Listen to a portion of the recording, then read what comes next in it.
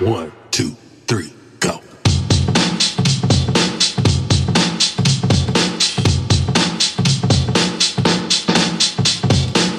Welcome to the MetaZen Cabinet, where we get experimental about exploring your potential so you can discover your own values, the manner in which you're here to serve, and align yourself with the only certifiable rescue team you can rely on, yourself.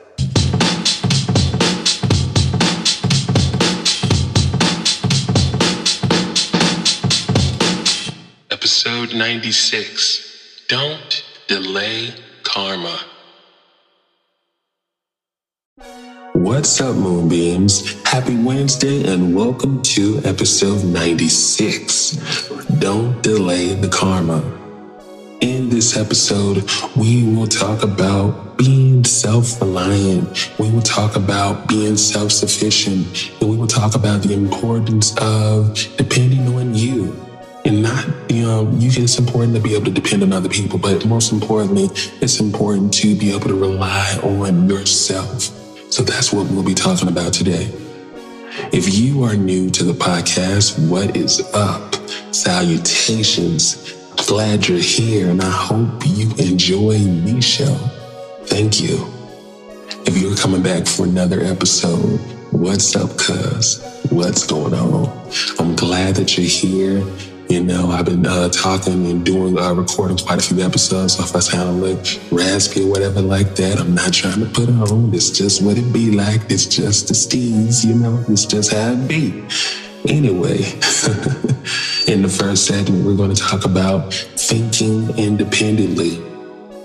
In the second segment, we're going to talk about embracing your individuality and just striving towards your own goals. And in the last segment, we're going to talk about accepting yourself and being your own best friend, because I feel like when it comes to living this life, people come and go, but your own presence, your life, that is the most constant thing you'll ever have in this experience. And you gotta learn how to be okay with it being just you. Times may get rough, people may come and go for whatever reason, things may change, but you will always be here for you. And you need to learn how to do that. You need to learn how to be okay with that. You need to learn how to enjoy that. So I hope that this offers you some perspective and that you get something out of this episode. So let's jump into this right now in 3, 2, and 1.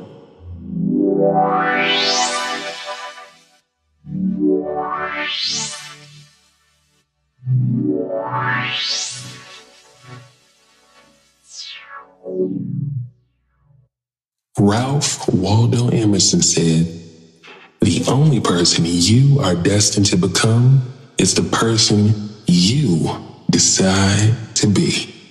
I must say that one of the greatest accomplishments that came of my childhood, whether it was conscious or unconscious, I do think it was unconscious in a way, was being groomed to question everything. My dad, he put so much into us in the means of being excellent thinkers, being prolific thinkers, using both sides of your brain, being someone that applies all of your thinking power to all that you do, understanding that you have a brain in your head for a reason. And, I feel like in him putting all of that into us, that set me up on the trail to be someone that's always willing to press the bounds, to challenge the status quo, to challenge any and everything. Now, they didn't particularly like that about me and still don't, but that's okay. But, in deciding who I wanted to be, I had to be willing to experiment with venturing outside of the conventional realms of thinking, societal thinking, the collective sheep thinking. I had to really get outside of how I was raised, because so many of us, we grew up in that program of, I didn't raise you that way, or I raised you a specific way, and you're supposed to stay in this canned goods. You're supposed to stay in this canned way of thinking. And the rebel in me, the butterfly that don't want to be contained, that wants to fly everywhere, that wants to be everywhere, I just couldn't sustain that way of being. Now, I want to put it clear that I have nothing against religion, and to each his own. This isn't an episode that bashes religion whatsoever. One of the best things that I ever did that set me free in becoming someone that thinks independently and, thinks deeply was questioning religion and really coming around to understanding that it was not a piece. It was not something that is favorable in my life. It was something that usually felt like an opposition because I saw so many people around me that felt strongly, but I couldn't ever find that connection myself. It also just reminded me and taught me a lot that I have to worship and do certain things to be spiritual or to experience a spiritual relationship when the whole time we're all born spiritual beings. We are spiritual beings having a human experience. So no matter what religion you have, what church you go to, no one can ever stop you or qualify you as being a spiritual being. You're going to always have a relationship with God. And it doesn't matter what church, what religion, what denomination you subscribe to. No one can ever interrupt or intervene in the relationship you have with God. He has a personal relationship with all of us that looks very different. And going to church or going anywhere will never make that look the same for you. But yes, the first thing I had to learn was I need to get outside of how I was raised and figure out exactly who I actually want to be. And then figuring out who I actually wanted to be, I was actually able to start exposing myself to new people that I never thought to even research or think about. And this was over 10 years ago. And I started finding people like Iyanla Vanzant, like Oprah. Oprah has always been around, but as a kid, everybody always made Oprah seem like the kind of person that women only pay attention to. Like, if you pay attention to Oprah and you're a boy or you're a man, then that's suspect, that's sus, that's, foul ball, you're less of a man. And, so men subscribing to Oprah back then just wasn't cool, at least around where I was. But one of the best things I ever did was to find Oprah and just to see how aligned she is with my vision and how aligned she is with how I see myself. One of the first things you have to do when it comes to thinking independently is shed all the baggage. You have to shed all the expectations other people have of you. You got to shed how you were raised. You have to focus on who you want to be, who you need to be, what your intentions are, and what it is you have to give, and take it from there.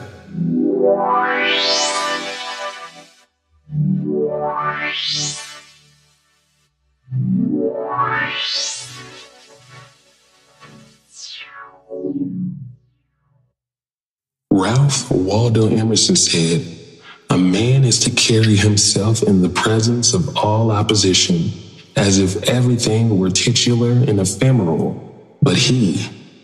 I am ashamed to think how easily we capitulate to badges and names, to large societies and dead institutions." Another valuable thing that I learned from my childhood that was very much so unconscious, but as an adult and even as a younger adult, I'm able to appreciate now is all of the backlash of my being gay, like being a kid and being queer, being different, being an outcast. As an adult, I appreciate all of that backlash, all of that outrage, all of just that drama and breakdown now, because those people, those experiences, that period, those times in my life was a lot of energy and a lot of awareness being brought about in me and showing me you are different. You are a very different individual. You are your own person. You are something you've never seen before. Like I was about probably in high school, I would say, maybe in high school before I actually saw another person, like another gay person. I wasn't out or anything like that then, but just identifying someone that looked similar to me, maybe in like mid-high school or whatever like that, before I actually saw another person. And it was just me for a long time, so I was just really the blueprint for myself, and I really had more and more time to get in tune with my own sense of individuality. As people, you have to learn how to appreciate the things that make you you. You know, you got to learn how to appreciate your weirdness, your queerness, your strangeness, you know, your particular systematic way of thinking and doing. As people, there are billions of us here, and what makes us all so powerful and special and valuable is that we all have our own way of seeing the world. We agree and disagree about lots of different things, but all of us, the dial is slightly changed on each person, and it's slightly different, or it's majorly different, or it's overly different, or whatever. But we all see the world differently, and what makes the world a better place is when we're able to put all of our minds and our hearts together to form a vision that can inform a future where individuality is celebrated, as opposed to some big blanketed, uniformed, you know, way of thinking and being. You know, it took Earl Nightingale to introduce me to the fact that following the great majority is a death trap. It is a surefire way to a lifetime of mediocrity and regret. So many of us are trained to think and believe that strange and being different is loathing. Self-loathing is something that should be shamed and you know, it's disgusting, but it's some of the most beautiful things you can have. It's some of the most beautiful spiritual jewelry, I'd say, that you can possess. When you think about a lot of people out in the world, think about the people you admire. Think about the people you possess. You know, the people you possess. Think about the people that impress you. When I think about people like Oprah and just all the groundbreaking things she's done since she was a kid, like she has been on fire, but she's also had it very hard. You know, she grew up in a time where racism was very rampant. She grew up in a time where being black and being female was impossible, and women were expected to be a domestic. Women were expected to be this and that, definitely expected to be their husband's submissive counterparts. Learn that relying on you, being self-reliant, means appreciating your individuality, but it also means striving towards your own goals. Figure out what your goals are. Too many of us are operating and moving out here, and we don't know where we're going. We don't know what we're doing. We don't know where we want to go. What is it that you want to do? And once you figure out exactly what it is you want to do, figure out a game plan on how to get there. And as you figure out that game plan, don't hold yourself to the game plan too much, because life may create openings and cracks for you to reinvent and shift the process, for you to shift the plan. Stay flexible, stay loose, and stay with the process. Trust the process. But more than anything, appreciate all the different things that you have inside you to navigate the process.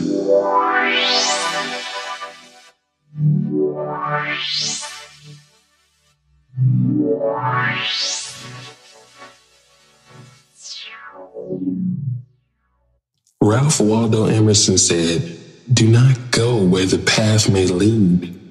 Go instead where there is no path and leave a trail." I feel like so many of us often find ourselves in situations where we feel stuck and we feel lost and we feel helpless, but what's really happening is you've walked into an arena where you're probably in the dark, but you've walked into some stadium, you walked into some place, and it feels like you're walking a tightrope in the dark, and you may fall, but you don't know where you're going to fall to. You don't know if you're falling to your death. You don't know if you're falling in a pool. You don't know if you're just going to hit the ground or whatever. And the thing is, you have to understand that when it comes to your life, life is always offering you an opportunity to be innovative, to be original. You can always feed off the solutions of other people and what work for them. But in your life, your solutions will always be original, because you will always be doing something that works for you, especially when you find something that actually works for you. It's important to exist in a way of knowing you have to be your own best friend. And knowing that you are your own best friend, it doesn't mean that you have to shun people away. It doesn't mean that you have to chase friendships and love away when it shows up into your life.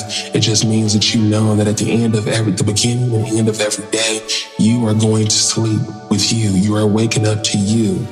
You are going to keep your body clean. You're going to keep your body healthy. You're going to keep your mind clean. You're going to keep your mind healthy. And that is your responsibility.